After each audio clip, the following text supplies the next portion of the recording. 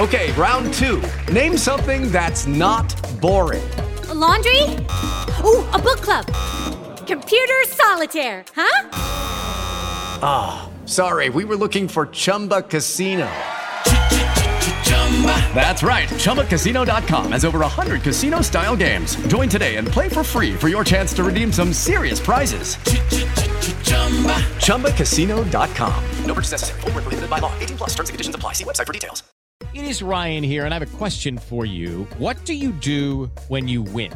Like, are you a fist pumper, a woohooer, a hand clapper, a high fiver? I kind of like the high five, but if you want to hone in on those winning moves, check out Chumba Casino. At ChumbaCasino.com, choose from hundreds of social casino-style games for your chance to redeem serious cash prizes. There are new game releases weekly, plus free daily bonuses, so don't wait. Start having the most fun ever at ChumbaCasino.com. No purchase necessary. VGW. Void where prohibited by law. See terms and conditions. 18 plus. It's time to play like a Jet with your host, Scott Mason. Play like a Jet. What does that mean? Drops the throw, steps up, floats a bomb up the right seam, looking for Anderson. He's got it! They're not going to catch him. He's going to go the distance. Touchdown! Sam Darnold dials it up to Robbie Anderson. 92 yards! Anderson, too much deflected, and picked off Mosley. He'll take it in. It's a pick six and a touchdown. Bell into the middle of that line, and it's a touchdown. Big return for Crowder. 85 yards. Pass thrown. There was contact with the quarterback, and it's incomplete.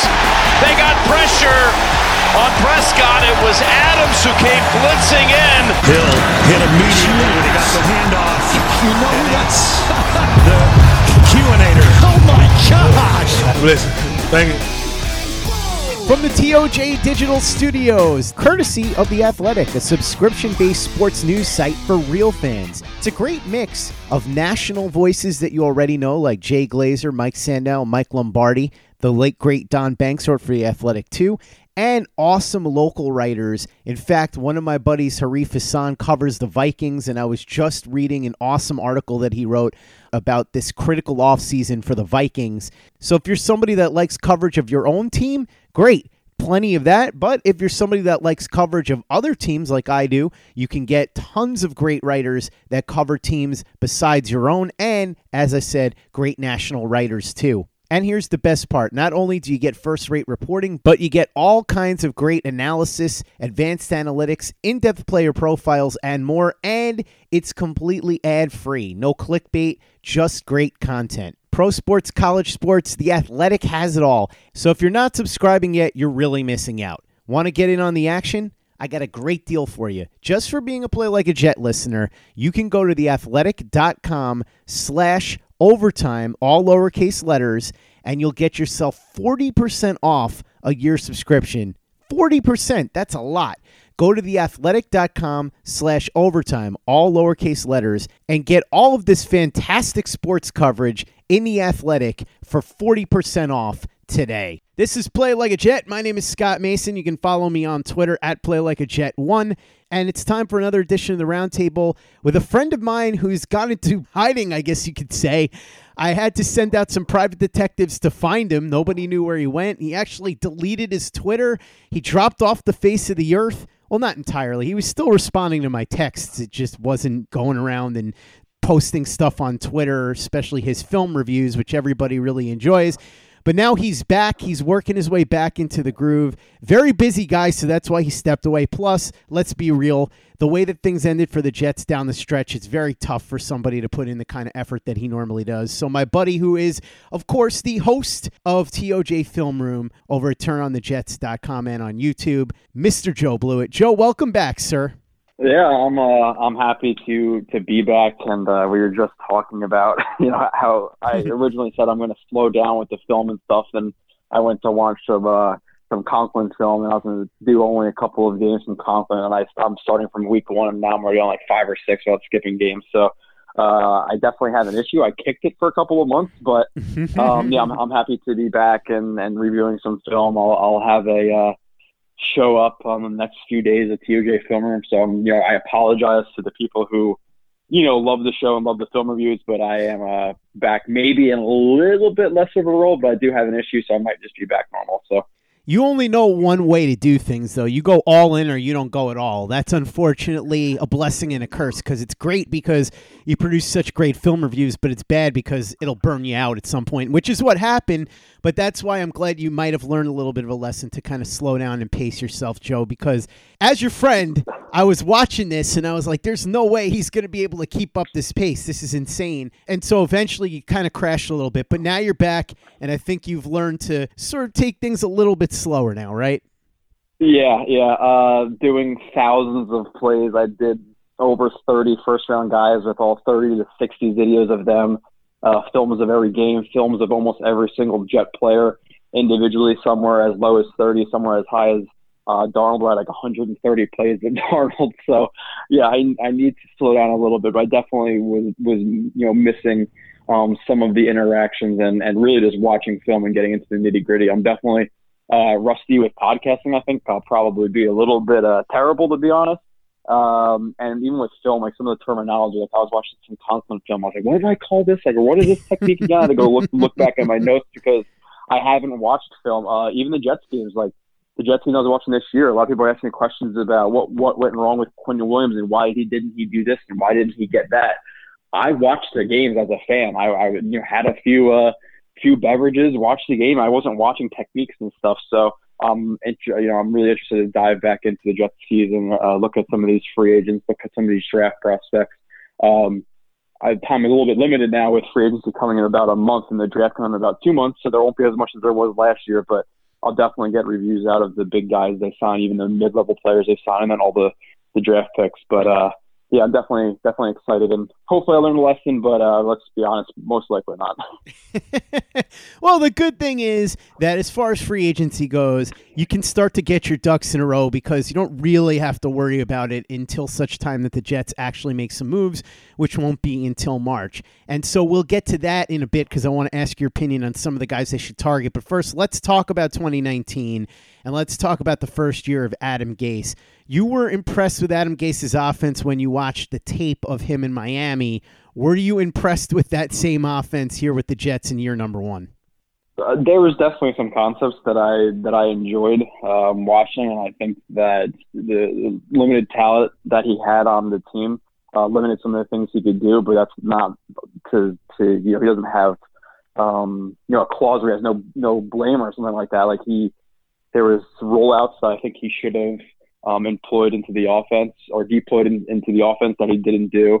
I would have liked to see more Le'Veon Bell out wide and using him more in the screen game, getting the ball in his hands, in the open field that he didn't do, which was a little bit frustrating. You would also see the Jets, how many of our games it was, like 4, 5, 6 games where they came out and scored a touchdown on their opening drive.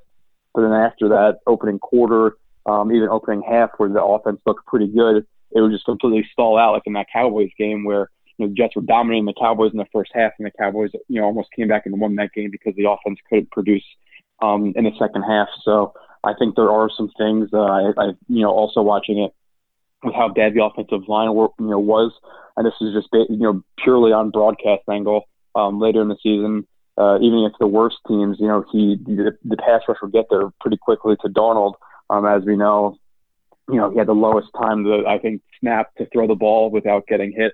I think he was the lowest quarterback in terms of that. Also, Le'Veon Bell getting hit behind the line of scrimmage more than any other, running back in the league, which can, partial. That could be partial to, the fact that he, is so patient on the line of scrimmage, but still, offensive line was really bad. And then there was times where he was running really deep concepts with only 5 guys blocking. So I would have liked to see a little bit shorter concepts at times.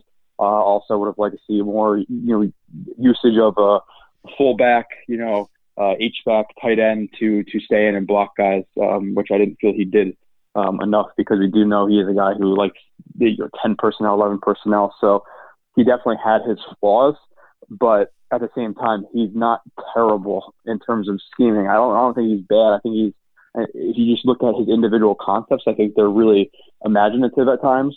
But he was severely limited in some ways. And it's one of the most frustrating things those first couple of games where you had Luke Falk, who is a practice squad quarterback with no offensive line, no running game. What are you expecting him to do on offense? It's almost impossible to produce like that. And that's when people were getting on him so so hard and expecting him to go up against teams like whoever they played at the beginning of the season. Like I said, I completely tapped out last year, but they're playing some good teams.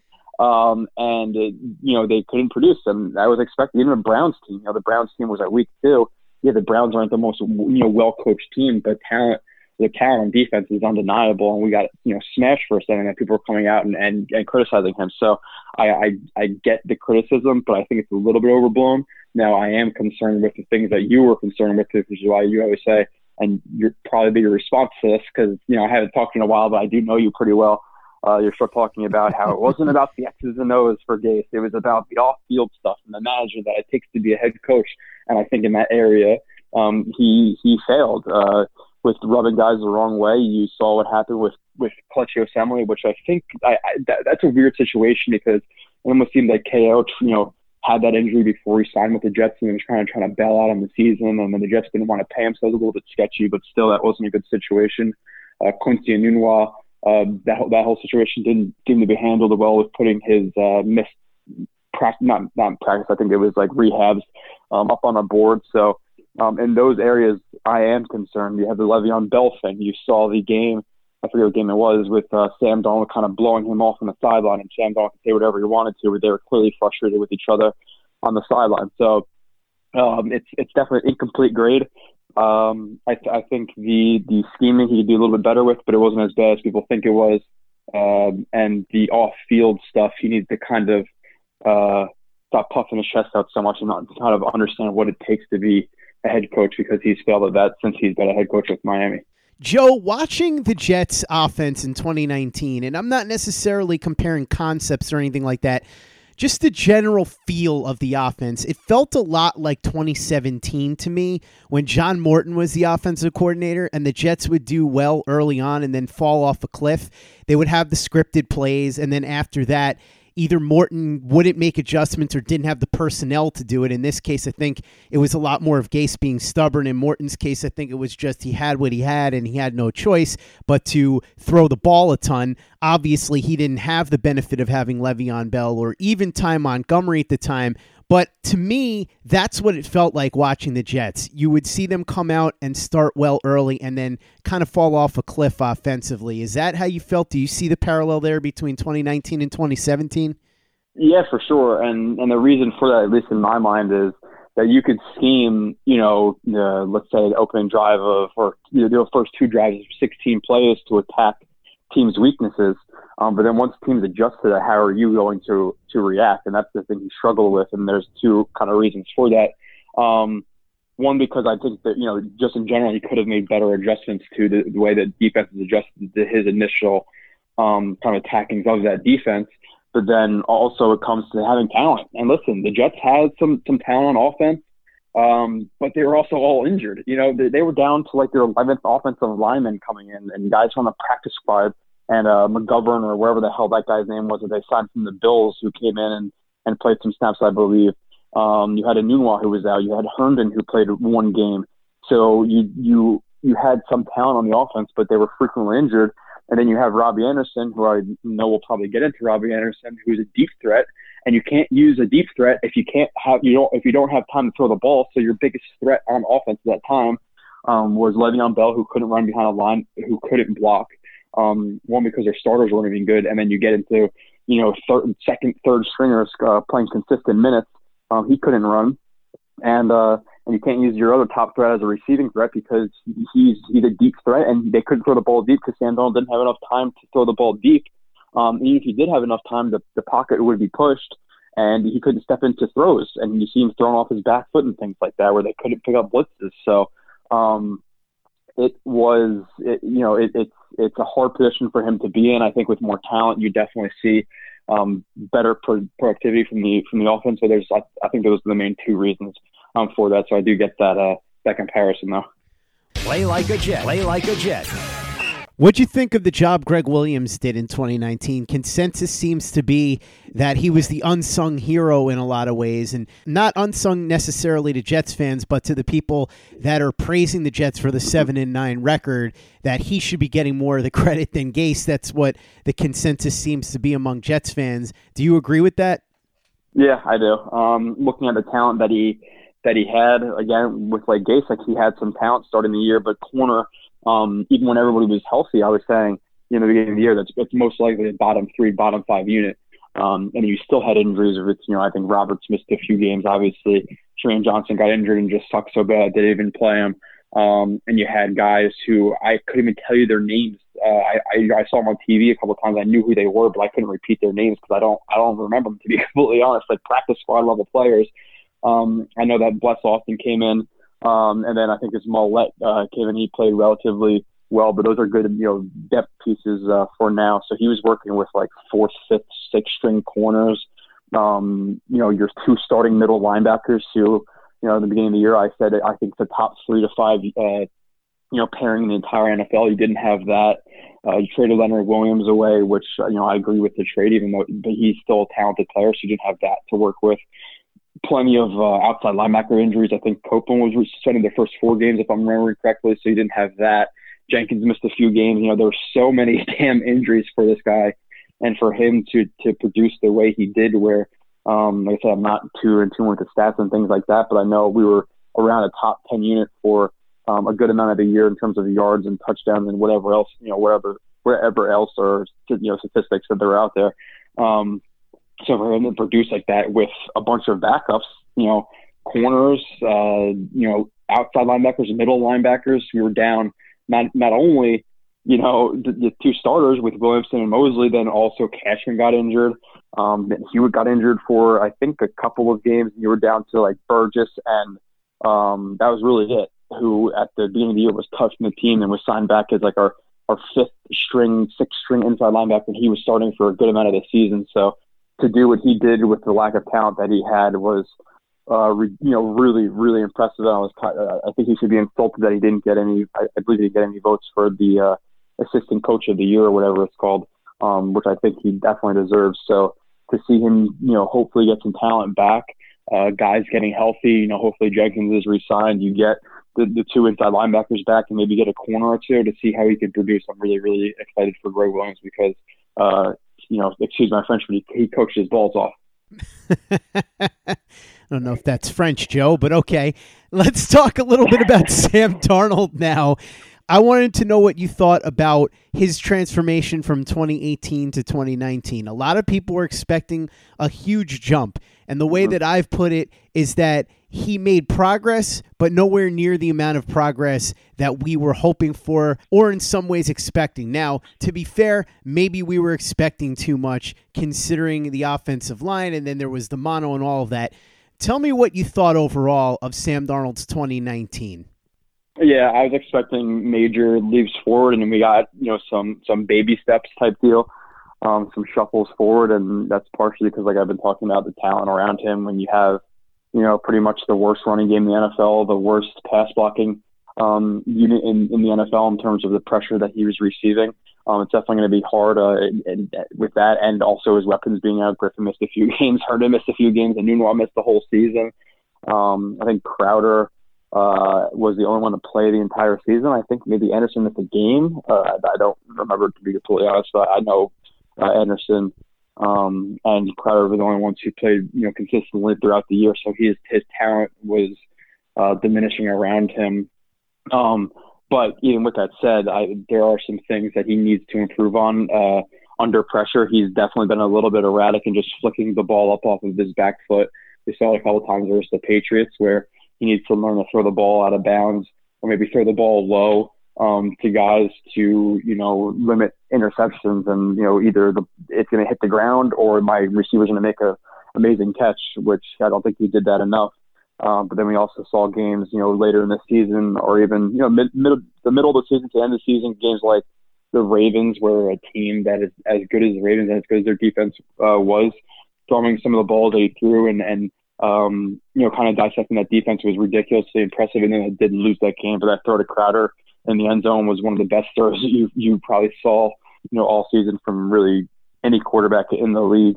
That was definitely, up there. So he took baby steps, but he definitely he has to learn how to kind of throw the ball away, how to handle pressure, how to call, the offensive line to better protect against different pressure sets that the defense is showing. And I think that's going to come with time. He's only, 22 years old. So maybe thinking he's going to take major steps at 22 was a little bit of an oversight. But the baby steps were, it's a good thing. But you're hoping that with a better offensive line, hopefully better threats for him, or even not even better threats coming to the team, but just guys getting healthy, he'll take steps forward, because we saw last year when he did have a clean pocket, his pass rating was really high, had a lot of touchdowns and a lot of picks without that pressure in his face. So that's definitely a positive. But even if the team does improve, there's going to be some times when he does have that pressure and he just has to learn how to better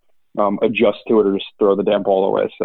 So you think that him making that big leap in 2020 is a matter of not only his own improvement, but also putting better pieces around him, specifically on the offensive line, and Adam Gase doing a better job of tailoring to his strengths?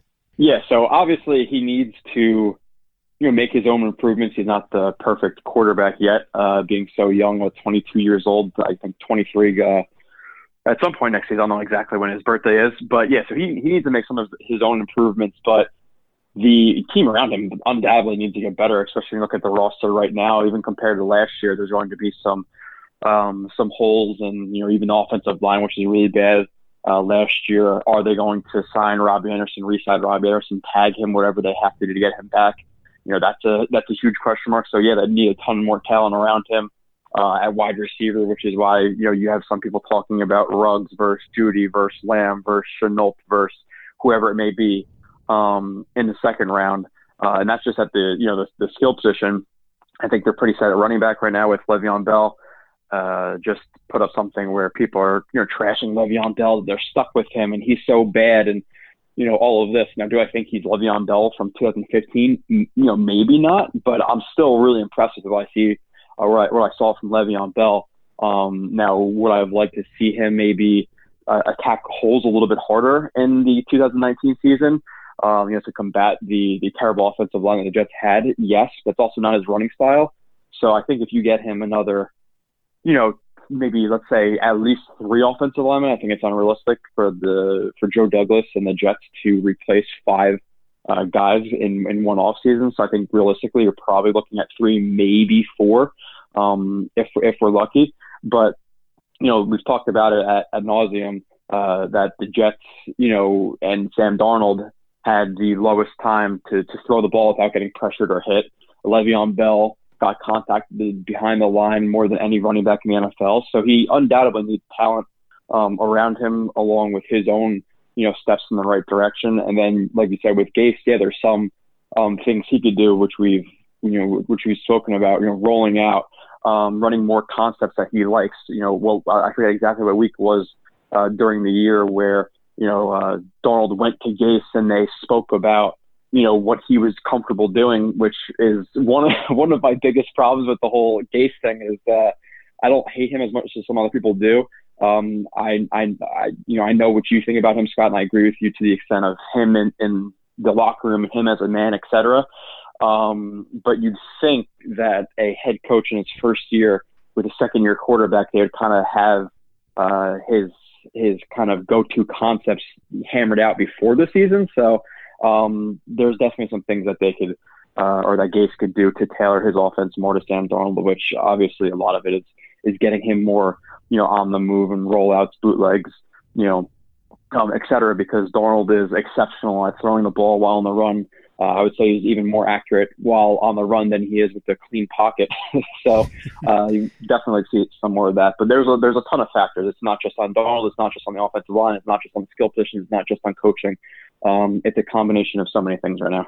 Let's talk about what they can do to help improve the team overall, and I specifically want to talk about the offensive line in a bit because there are 2 players that you've looked at fairly extensively so far, Jack Conklin, the right tackle from the Tennessee Titans, and all-pro guard Joe Thuney of the New England Patriots, but we'll get to that in a second. First, I want to know what your thoughts are on Joe Douglas. Where are you with him right now as general manager? Are you pleased? Are you excited? Are you optimistic? Yeah, it's incomplete right now. He didn't have the off season. He didn't have a draft to really address things. He didn't really do much during the during the regular season to necessarily impress me. I don't think that the moves he made were bad. A lot of people are Monday morning quarterback, some of the moves, Scott, but when you looked at it at the time of the Khalil signing, the signing, I thought it was a smart move. A veteran offensive lineman. He came in, a little bit, I guess, out of shape and played just absolutely terribly. But I think at the time it was a smart move to try to address the offensive line with a veteran offensive lineman who could help call out protections, help Sam Darnold out. Obviously, it didn't come to fruition. He didn't play well, but I didn't think that was a bad move.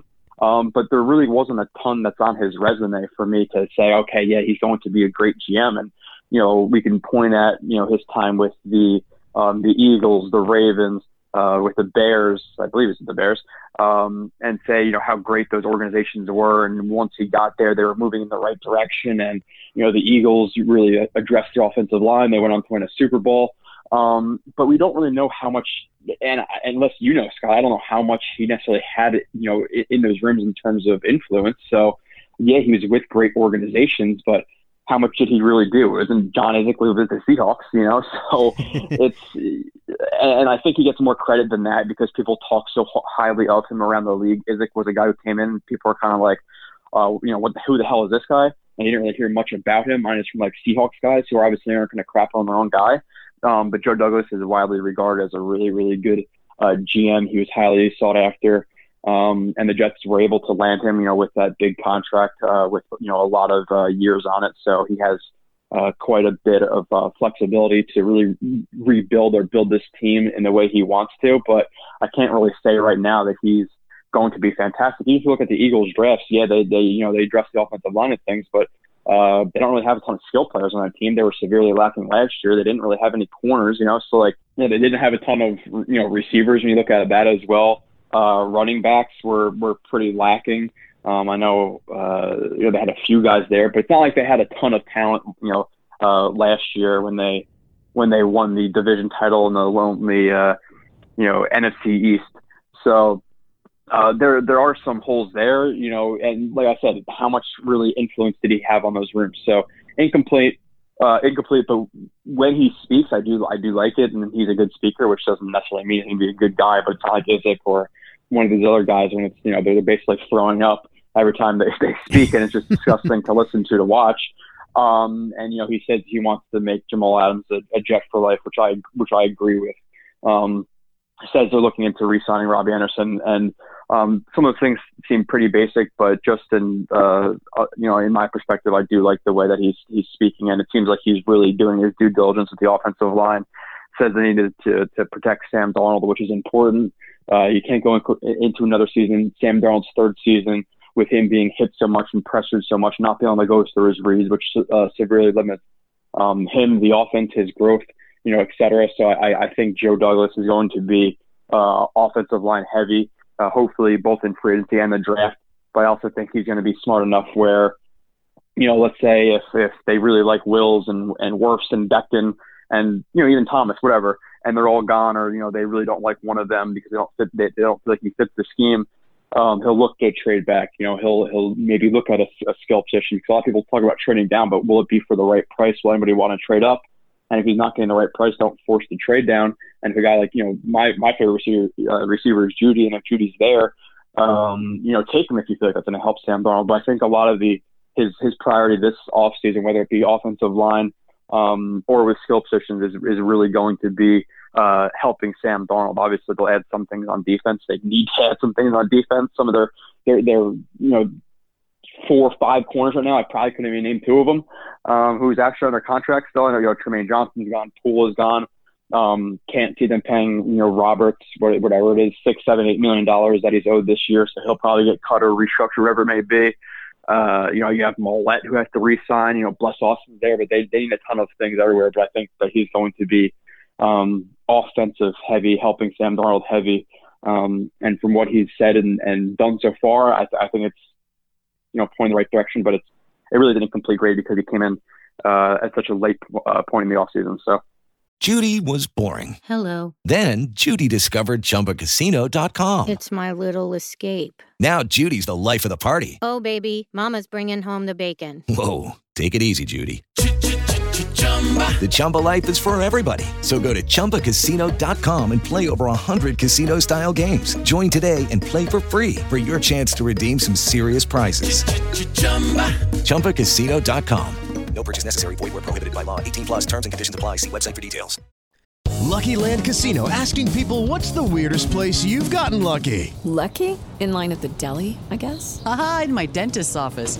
More than once, actually. Do I have to say? Yes, you do. In the car before my kids' PTA meeting. Really? Yes. Excuse me, what's the weirdest place you've gotten lucky? I never win and tell. Well, there you have it. You can get lucky anywhere, playing at LuckyLandSlots.com. Play for free right now. Are you feeling lucky? No purchase necessary. Void where prohibited by law. 18 plus. Terms and conditions apply. See website for details. Play like a Jet. Play like a Jet. Let's talk free agency now.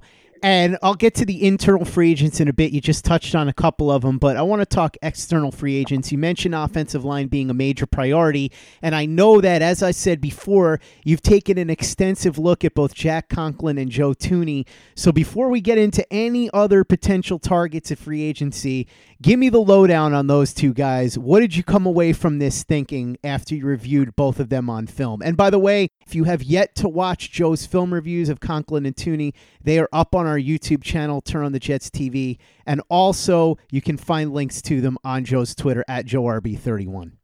Yeah, so Conklin was the first one that I did, and it's kind of an interesting talking point before I even get into the film about how much you're willing to pay him, because I don't feel like he is an offensive lineman that I'm willing to necessarily pay $15, $16, $17 million per year, just based on his play. But we know that the Jets are desperate for offensive linemen. So do you not want to sign him? And then let's say Thuney re-signs with the Patriots and Sheriff goes elsewhere, and then you're left with a bunch of mid to low tier tiers of free agent offensive linemen. So do you have to overspend by $2, $3, $4 million to make sure you land somebody? I think that's an important decision that Joe Douglas and the Jets, brass is going to have to make, because I don't feel like he's a top flight right tackle in the league. I do think he's solid, but he's not elite in my eyes. Some of the strengths that I think that I saw, like I said, that one's on the YouTube channel. You can go there, watch it. I also have it pinned to my Twitter profile right now, JoeRB31. You can look at. I think I put up 49 plays of him. I think he's really good at picking up stunts. I think he's good with keeping his eyes to the second level. I think he has good strength when he has proper technique. He has a decent ability to work to the second level. I think he takes good angles. But in terms of his athleticism, I don't think it's necessarily top flight. He's an average athlete, average foot speed. There's some problems with his technique, leaning into blocks, reaching too much on reach blocks, where I like to see him, more scooch techniques, more bucket steps to get in front of the guy positionally before he tries to engage in contact. So there's some things that are kind of troubling with his play. In pass protection, you can see hand shot from wide, hand shot from low, and allowing the rusher to contain or to control the chest, which is the biggest thing in pass protection you do not want to give up, is your chest, especially against these speed to power type guys that he's going up against on the edge. So that's kind of the negative stuff. But I do think there's positive stuff too. Like I said, with his eyes, with his ability to pick up stunts, with his drag hand that he consistently throws out in pass protection to make sure nobody penetrates the B gap while he's not looking at the B gap. So there's definitely good and bad with his play. Solid right tackle, but I don't think he's, like I said, I don't think he's top flight, but they might be willing or have to pay top flight dollar for him. So I don't think he's a perfect prospect. I came away, impressed, but not break the bank type impressed with like I was with Joe Thuney, and getting into Joe Thuney, who didn't put out the review yet, but just finished recording the last game last night. So that's going to be going up today. So like I said, Joe RB31, and I'll be doing a YouTube show relatively shortly. I haven't really, I didn't go through the whole list of the strengths and weaknesses that I typed down for Conklin, and I don't really have them organized yet for Thuney, but he is really, really impressive. And Scott, I remember you telling me before I did him that you think I'd be really impressed with him, and I was. Not a lot of flaws in his game, or usually, for Conklin, I had a list that was almost as big as his strengths. than at his weaknesses. But for a guy in Tooney, his weaknesses don't show up. And the only things I really have listed is that he's a little bit thin to play inside, but I don't think it affects him a lot because he's really good at getting leverage and good with his hand strikes. Sometimes he lowers his head, but you don't see it affect him too much, to be completely honest. I think he has shorter arms for his height. His strength is lacking, but again, it doesn't hurt him too much. He's just not going to create a ton of movement. And once he's engaged, sometimes he gives up a little bit too easy, which I would like to see him fight through more blocks at times. But that's, again, doesn't show up too often. But other than that, there's really not a ton with him that's bad. Where if I go through his strength list that I have written down, athletic, smart, awareness, lateral ability, patient with his hands, active feet, can move on traps, pulls, screens, etc. Always looking for a block to assist, works hands, alternating hooks to get under, technique, positional flexibility, hip fluidity, plays angles, foot fire, quick hands. Like there's a bunch of things that I wrote down that I haven't organized yet. On this notes section in my phone, by watching his film, I go through it, I note it down. If I see it multiple times, that's when I bold it as a strength. And his list is extensive, but just to be simple, really smart player, really good. Getting positional leverage, which the Jets need for an inside zone, tight zone, outside zone type of system that they run primarily. Good with his hands, good at picking up stunts, smart player, knows when to shoot his hands. You see him with circle punches, fake punches, which will cause the defensive lineman to shoot, to basically, for lack of a better term, shoot their shot. And then he knows what's going on as they shoot their hands, swipes, clubs, whatever it may be, and he can react to that because they think that he's going to, he shot his hands, and then he'll land his hand perfectly, inside with the left and then come under with the hook with the right. So like he is a really clean type of player. Now, is there slight concern? Okay, the whole Patriots thing. Look at, was it Nate Solder who went to the Giants? I can't speak on Solder because I didn't watch him. So do the Patriots have the benefit, and did they have the benefit of Scarnecchia coaching up that offensive line to pass up stunts and correct slides, etc.? Yes. And did they have also the benefit of Tom Brady getting rid of the ball in under 2 seconds, like for 50% of their plays, whatever it may be? Yes, but I made sure I kept a close eye on those reps where Tom Brady would take a 5-step, 7-step drop play action. I think he held up really, really well. I think in isolation situations versus defensive linemen, I think he held up really well. So there wasn't an issue that was being hidden by whether it be Scarnecchia or the fact that Tom Brady got rid of the ball quickly. So I think he's pretty clean of a prospect, unless as soon as he leaves, or not a prospect, a free agent, unless as soon as he leaves the Patriots, he forgets every single technical thing he's learned in the last 3, 4, 5 years, whatever it's been since he's been with the Patriots. So really, really like Tooney. I think he's, in my eyes personally, he's the number one target in free agency for the Jets. If Ngakoue gets there, that could be a different story. But I think overall, even if they were both there to choose one of them, I'm personally choosing Tooney. Never, doesn't miss snaps, can play left guard, can play right guard, can play, tackle if you need him to. I think it was the second or third game of the season he flexed over to right tackle because the right tackle got hurt, or another offensive lineman got hurt, and then he had to move the right tackle for whatever reason. So positional flexibility, a lot of positive things with Tooney, where I'll be willing to pay him $15, $16, $17 million and much more quickly than I'll be willing to pay Jack Conklin at right tackle, who I think may end up being a guy who is paid for more of him being a free agent and the top right tackle free agent, not actually his player, where I think Tooney will deserve his money. So really, really high on Tooney, and kind of lukewarm on Conklin. Like I said, don't think he's top flight. I think he's just, solid, maybe in that 10 to 15 range, but not Tooney, who I think if you go through all the left guards in the league, might end up being a top 5 to 7 type guy. I agree, and I also think that Tooney and Ngakoue, if he makes it to free agency, should be the two top targets. I don't know how realistic it is that the Jets could get one, let alone both of them, but that's a whole other story because we have to still see if either or both of those guys makes it to free agency. So let's talk about the rest of the free agents that the Jets could target. Who else do you like? I know this happens to be an especially rich edge rusher class. There's some offensive linemen that are available, some corners, wide receivers. Who do you like for the Jets in free agency externally? Because we'll get back to the internal free agents in a bit. Yeah, it's offensive line heavy for me, and there are some other guys that it's name versus what you're actually paying them. So guys like Amari Cooper, would they be great for the Jets? But yes, but also with their cap space that they have, somewhere, let's just say in the kind of the middle range of teams, they don't have a ton, but they also don't have none at all. But looking at paying a guy like Amari Cooper, $19-20 million for a guy who has some concentration drops. He's one of the most elite route runners in the NFL. But he also gets hurt all the time. So would I like a guy like that? Yes, at the same time, kind of no. So he's not on the top of my list. But really, it's offensive linemen.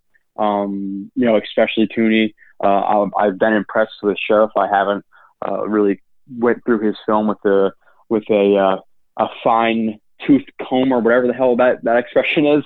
But when I do watch him, I'm really impressed. That there are some concerns with injuries. Guys like McGovern from the center from the Broncos. Glasgow from the Lions, a guy with some positional flexibility on the offensive line. I would like to see the Jets sign at least two of those guys. So it's really, heavy there. And then it depends on wide receiver with what's going to happen with, a guy and Robbie Anderson. If Robbie Anderson walks, I think the Jets are forced into a position where they have to sign a wide receiver. People say NFL draft, NFL draft, NFL draft. It's a lot easier to say NFL draft, but what happens if the Jets like two offensive linemen in the top 2 rounds, and then you're stuck with, a guy in the 3rd round who may or may not be good, but there's a reason that receiver most likely fell to the 3rd round, and now you have Crowder, a 3rd round wide receiver, and Nunwa, who is even playing for the Jets this year, and Demarius Thomas if they bring him back, So I think if Rob Anderson walks, you have to look in, to bringing in a guy, and these aren't high type names, but I think it's just realistic, like a Funchess. A Brashad Perriman, even they're not necessarily the top of my list. A lot of people say AJ Green, but he's been injured the last couple of years, and I think and it's true the best ability is availability, and he hasn't been available, so he kind of falls down that list for me. Looking at the other guys, splitting to the defensive side of the ball, I'm not completely versed in who's available there. I know a lot of people talk about Judon. I think he's going to get overpaid for what he is from what I've seen personally. Shaq Barrett, a lot of people talk about Shaq Barrett like they really want to go after him. Listen, a guy who led the NFL in sacks for 1 year and paying that top dollar, I could easily see being a situation where he signs to a team for $19-20 million a year and gives them 6 or 7 sacks, not 15, 16, 17. So I would stay far away from Shaq Barrett, in my opinion, on the defensive side of the ball. Now, if they're looking at a guy who I know a lot of people probably don't like, but I think more realistic edge rushers that the Jets should target would be a guy like Dante Fowler, a guy like Vic Beasley, guys who aren't going to necessarily break the bank, but who may be able to provide some pass rush for the Jets if they're not going to be able to get it in the NFL draft, because it's a crapshoot. You don't really know what's going to happen, who's going to be available, who the Jets take. So I think getting somebody there would be a good idea, and Beasley and Fowler are guys who pop out to me who could be guys you can get for relatively cheap as compared to guys like Judon and Barrett. And then the corners are another position I would definitely look for the Jets to target, because again, NFL draft is unpredictable and the Jets have literally nobody. And corner is one of the most premium positions, in football. It's really, really important for, any team you look at. Doesn't matter the system you run, cover 3, cover 2, man, doesn't matter. Corners are important. There's talk about Boye getting released. He would be a huge target if he was to be released, so the Jets should target. Bradbury seems like the top corner right now because he's a guy who's young and he's going to be on the market, coming from the Panthers as well. So some of those guys I would definitely look to bring in, and are some of the guys at the top of my list. There are some guys who are probably floating around who I didn't mention. Those are just names off the top of my head, but I think the Jets need to go into free agency attacking the top positions that they need, because I don't like the idea of Joe Douglas having to go into the draft and needing to draft certain positions to address holes. I rather have him go into the draft, like I said, with some flexibility, just in terms of like you look at what the Jets are in his case with that 11, if they really like Wills, Wirfs, and let's say Becton, but they're not in love with Thomas, and they have Thomas as, let's say, a B grade, but they didn't get on any offensive line, so they're forced into taking the B player instead of, let's say, Judy as an A-plus player in their mind, but they can't take him because they're forced into taking the offensive line because they didn't sign anybody. Or, in the second round, they love, player X, whoever it may be, and he is at, I don't know, let's say wide receiver again, but they can't take him because they need to draft a corner because they didn't address corner in free agency. So I just want to see Joe Douglas really address those top needs as best he can to give himself some flexibility. What about internal free agents? Who do you want to bring back? Who are you looking to say goodbye to? And are there any players on the roster that you'd be looking to cut? We know that Tremaine Johnson is gone, but beyond him, anybody else you'd be looking to get rid of?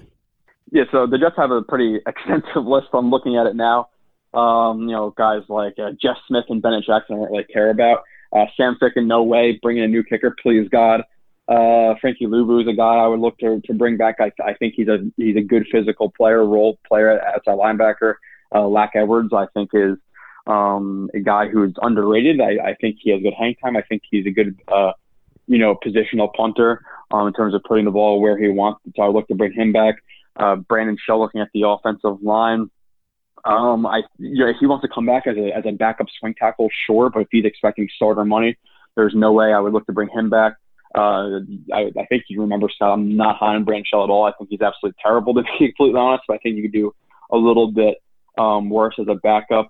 Looking at the offensive line, again, Alex Lewis, a guy they traded for, a guy who Joe Douglas knows coming from the Ravens organization. I think he is a guy they look to bring back either as a backup guard or potentially as a starter, depending on how free agency and the draft shakes out. But I think that's a guy they should look to bring back. I think he was okay, maybe a little bit below average as a guard, or definitely below average as a guard. In the 2019 season, he's had some injury problems, but we've always talked about there's a difference between being a below average or even a bad starter versus a bad backup. So I think that's a guy that they should look to bring back on the offensive line. Going through the other, some of the other players, some of the lower players, and I'm just really scrolling up the list, so it might be out of order. Mollett, don't really care about, to be completely honest. If they want to bring him back as a fifth or sixth, that's fine. Jim Burgess, I think he played well, and I remember bringing that up really early in the offseason when they signed him, and really nobody knew what he was about. And I watched some Burgess film, and I was pretty impressed. I think if you're looking for a depth inside linebacker, I think he'd be a smart, bring back. I think both those guys, honestly. I think bringing back Hewitt and Burgess would be smart moves for the Jets because they've had some injuries there. So, may they have 5 inside linebackers? Yes, but Mosley had a big injury, last year. Hewitt went out for a couple of games. You obviously have Williamson. Is Williamson going to come back? Who continue with that position? I think is a guy that they should bring back and not cut. The Jets have plenty of holes and not a lot of things to build around. But I believe with both those guys healthy, with Avery Williamson and with C.J. Mosley, I think that's one of the top 5 inside linebacker duos in the league. Mosley, I feel severely underrated by even Jets fans. When he plays, he is really, really effective. One of the best in the run game, in the NFL, and severely underrated in the pass game. Where I showed some things of him on film. You can always go back; it's all on tape of what I've showed from him in coverage. Sorry. So I think that would be one of the best duos in the league. So I think all the inside linebackers they should bring back. Yeah, they may have 5, but it is what it is. Scrolling up the list, Jordan Jenkins, a guy who is he's not a world beater. He's not, Khalil Mack, obviously. He's not Von Miller. He never put up a season like, Shaq Barrett or one of the Smiths from the Packers. But I think, the Jets have to be realistic with they can't fill all of their needs with, prime players. So you can't fill, cornerback with Jalen Ramsey, an outside linebacker with Khalil Mack. You have to be realistic with both free agency, the draft, and your internal free agents. And I think, in my opinion, Jordan Jenkins he's an average to above average starter at outside linebacker on the strong side. He can set a good edge. He's a smart player. He might only get you 7 to 8 to 9 sacks in a year, but I still think that's valuable in the NFL. Good locker room guy, smart guy, well-spoken. So I would definitely look to bring Jordan Jenkins back as well. Ty Montgomery, I don't think there's any way he's coming back. I liked him, coming into the year, but he was severely underutilized in my opinion for what he was. So I don't think he comes back. Bilal Powell is probably a guy I would look to bring back as either the 2 or the 3, maybe with paired with a guy in the 5th, 6th round coming in. Looking at the rest of the list, Compton is a guy maybe you bring back. They're all kind of lesser known, or not lesser known guys, but less of importance. But Compton, Copeland, yeah, sure, depending on the price. Rontez Miles, if you want him for free agency. Simeon, I think, is a guy that they should look to bring back. Backup quarterback is an important position, and Simeon, I think, is a decent backup quarterback. It's unfortunate that Myles Garrett snapped his leg, but I still think he's a decent guy. And getting to the top of the list with some of the more important guys, I'm looking at it now. Demaryius Thomas that depends. That's really what happens in free agency. But a guy who already knows the system, and I think was a decent number 4, number 5 guy. So yeah, sure. Brian Poole is probably one of the more interesting guys because they signed him for $3.5 million slot if I'm correct on the salary, but he's going to want more money than that. He played really, really well at slot corner. Now some people are calling him like a top slot corner in the league, which Jets fans have a tendency to overrate their own players. I think he was definitely good. I think teams took notice of that, and they're going to be willing to pay him, potentially $7, $8, $9 million a year. Are the Jets willing to go that high for a player, who was a couple of years already into his NFL career, and this is the first year that he was consistent with the Falcons? He was a pretty inconsistent player. One play, really good play, blowing up a run game or interception. The next play, a mental, lapse in the coverage that he was in. So, are they willing to go that high? I'm not so sure. If he's looking at $7, $8 million, sure, bring him back. But if he's in the $9 to $10 million range, I don't think they do it. And yeah, that might sound high, but listen, slot corner it's a starter now. And he was one of the best. He was a top 10, 15 guy in that position last year. So he's going to get that free agency boost. So that's a really interesting one. Robbie Anderson. I think on the same page as me, Scott. I think he's underrated by Jets fans as well. And I heard the whole thing about him. I think he came on Twitter this week in saying that the 9 route, the hardest route to run in the NFL. I don't necessarily agree with that, but people just act like you get off the line, you just run straight, and that's all that's to it. There's a lot of leverage you have to worry about, hand fighting, pressing guys to the inside to get to the outside, or the outside to the inside. There's pressure stems, there's jerk stems, there's a bunch of different things that go into running vertical routes. So I don't think he's necessarily wrong in kind of criticizing the fans who just think he runs straight off the line of scrimmage. That's not what happens.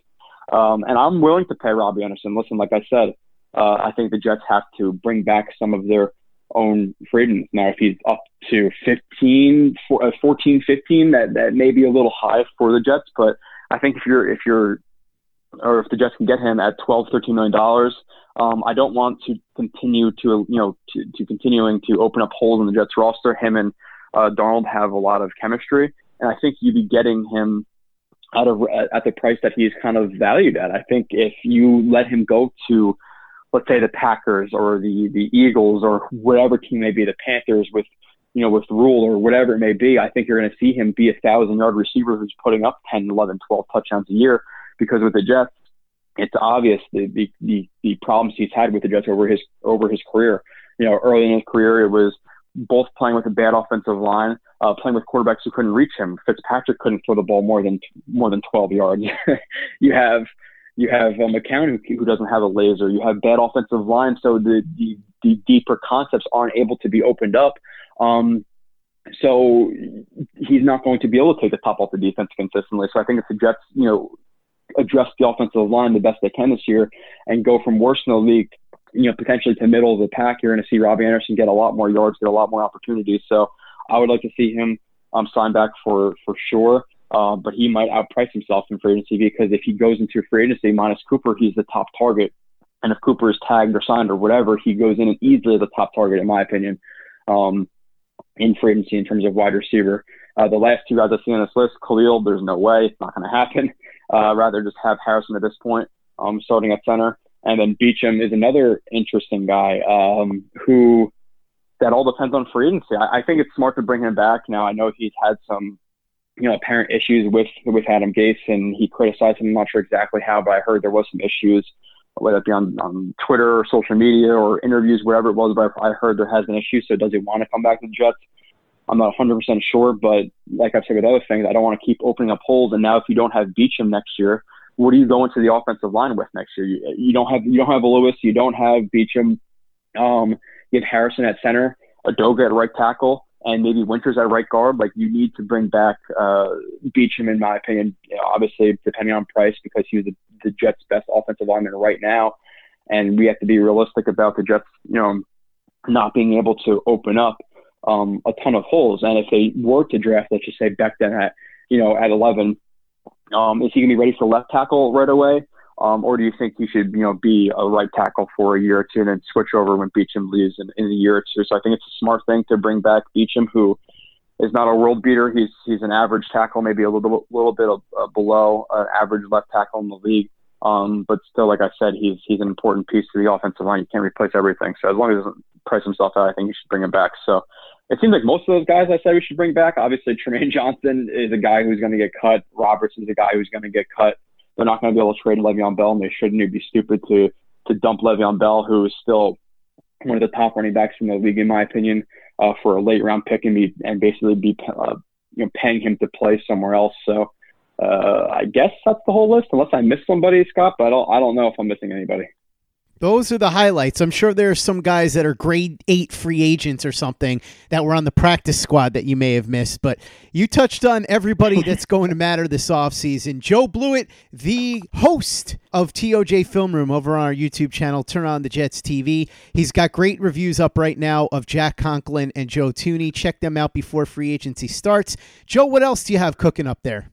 So I'm doing some more free agency guys. It's kind of I'm almost leaning more into getting to the draft right now, because the guy who people want next is Yannick Ngakoue, and I'm not even sure he's going to be available. And I'm hearing a lot about Wirfs versus Wills versus drafting Judy or Lamb or Ruggs or whoever it may be. So I'm going to have a few more free agent guys posted in the next couple of weeks once the Jets sign some guys in free agency. I'll definitely make sure I hammer out those guys. And then it's draft time. So there's a lot of film right now, Scott. It's too much with free agency coming and the draft, a month apart. So look for some more free agency targets, followed by some of these highly touted draft guys. I'll probably do the 4 offensive tackles and maybe the top 3 or 4 receivers, hopefully before the draft starts. Go ahead and follow Joe on Twitter at JoeRB31. Check out his reviews on his Twitter and on our YouTube channel, Turn On the Jets TV. And for the latest and greatest in New York Jets podcasts, you know where to go. That's Turn On the Jets Digital and TurnOnTheJets.com. It is Ryan here, and I have a question for you. What do you do when you win? Like, are you a fist pumper, a woohooer, a hand clapper, a high fiver? I kind of like the high five, but if you want to hone in on those winning moves, check out Chumba Casino. At ChumbaCasino.com, choose from hundreds of social casino-style games for your chance to redeem serious cash prizes. There are new game releases weekly, plus free daily bonuses. So don't wait. Start having the most fun ever at ChumbaCasino.com. No purchase necessary. VGW. Void where prohibited by law. See terms and conditions. 18+. Step into the world of power, loyalty, and luck. I'm gonna make him an offer he can't refuse. With family, cannolis, and spins mean everything. Now, you wanna get mixed up in the family business. Introducing The Godfather at ChumbaCasino.com. Test your luck in the shadowy world of The Godfather slot. Someday, I will call upon you to do a service for me. Play The Godfather now at ChumbaCasino.com. Welcome to the family. No purchase necessary. VGW Group. Void where prohibited by law. 18+. Terms and conditions apply. Hello, it is Ryan, and I was on a flight the other day playing one of my favorite social spin slot games on ChumbaCasino.com. I looked over at the person sitting next to me, and you know what they were doing? They were also playing Chumba Casino. Coincidence? I think not. Everybody's loving having fun with it. Chumba Casino is home to hundreds of casino-style games that you can play for free anytime, anywhere, even at 30,000 feet. So sign up now at ChumbaCasino.com to claim your free welcome bonus. That's ChumbaCasino.com and live the Chumba life. No purchase necessary. VGW. Void where prohibited by law. See terms and conditions. 18+. It's time for today's Lucky Land horoscope with Victoria Cash. Life's gotten mundane, so shake up the daily routine and be adventurous with a trip to Lucky Land. You know what they say, Your chance to win starts with a spin. So go to LuckyLandSlots.com to play over 100 social casino-style games for free for your chance to redeem some serious prizes. Get lucky today at LuckyLandSlots.com. Available to players in the U.S., excluding Washington and Michigan. No purchase necessary. VGW Group. Void where prohibited by law. 18 plus. Terms and conditions apply. With the Lucky Land Slots, you can get lucky just about anywhere. This is your captain speaking. We've got clear runway and the weather's fine, but we're just going to circle up here a while and get lucky. No, nothing like that. It's just these cash prizes add up quick. So I suggest you sit back, keep your tray table upright, and start getting lucky. Play for free at LuckyLandSlots.com. Are you feeling lucky? No purchase necessary. Void where prohibited by law. 18 plus terms and conditions apply. See website for details.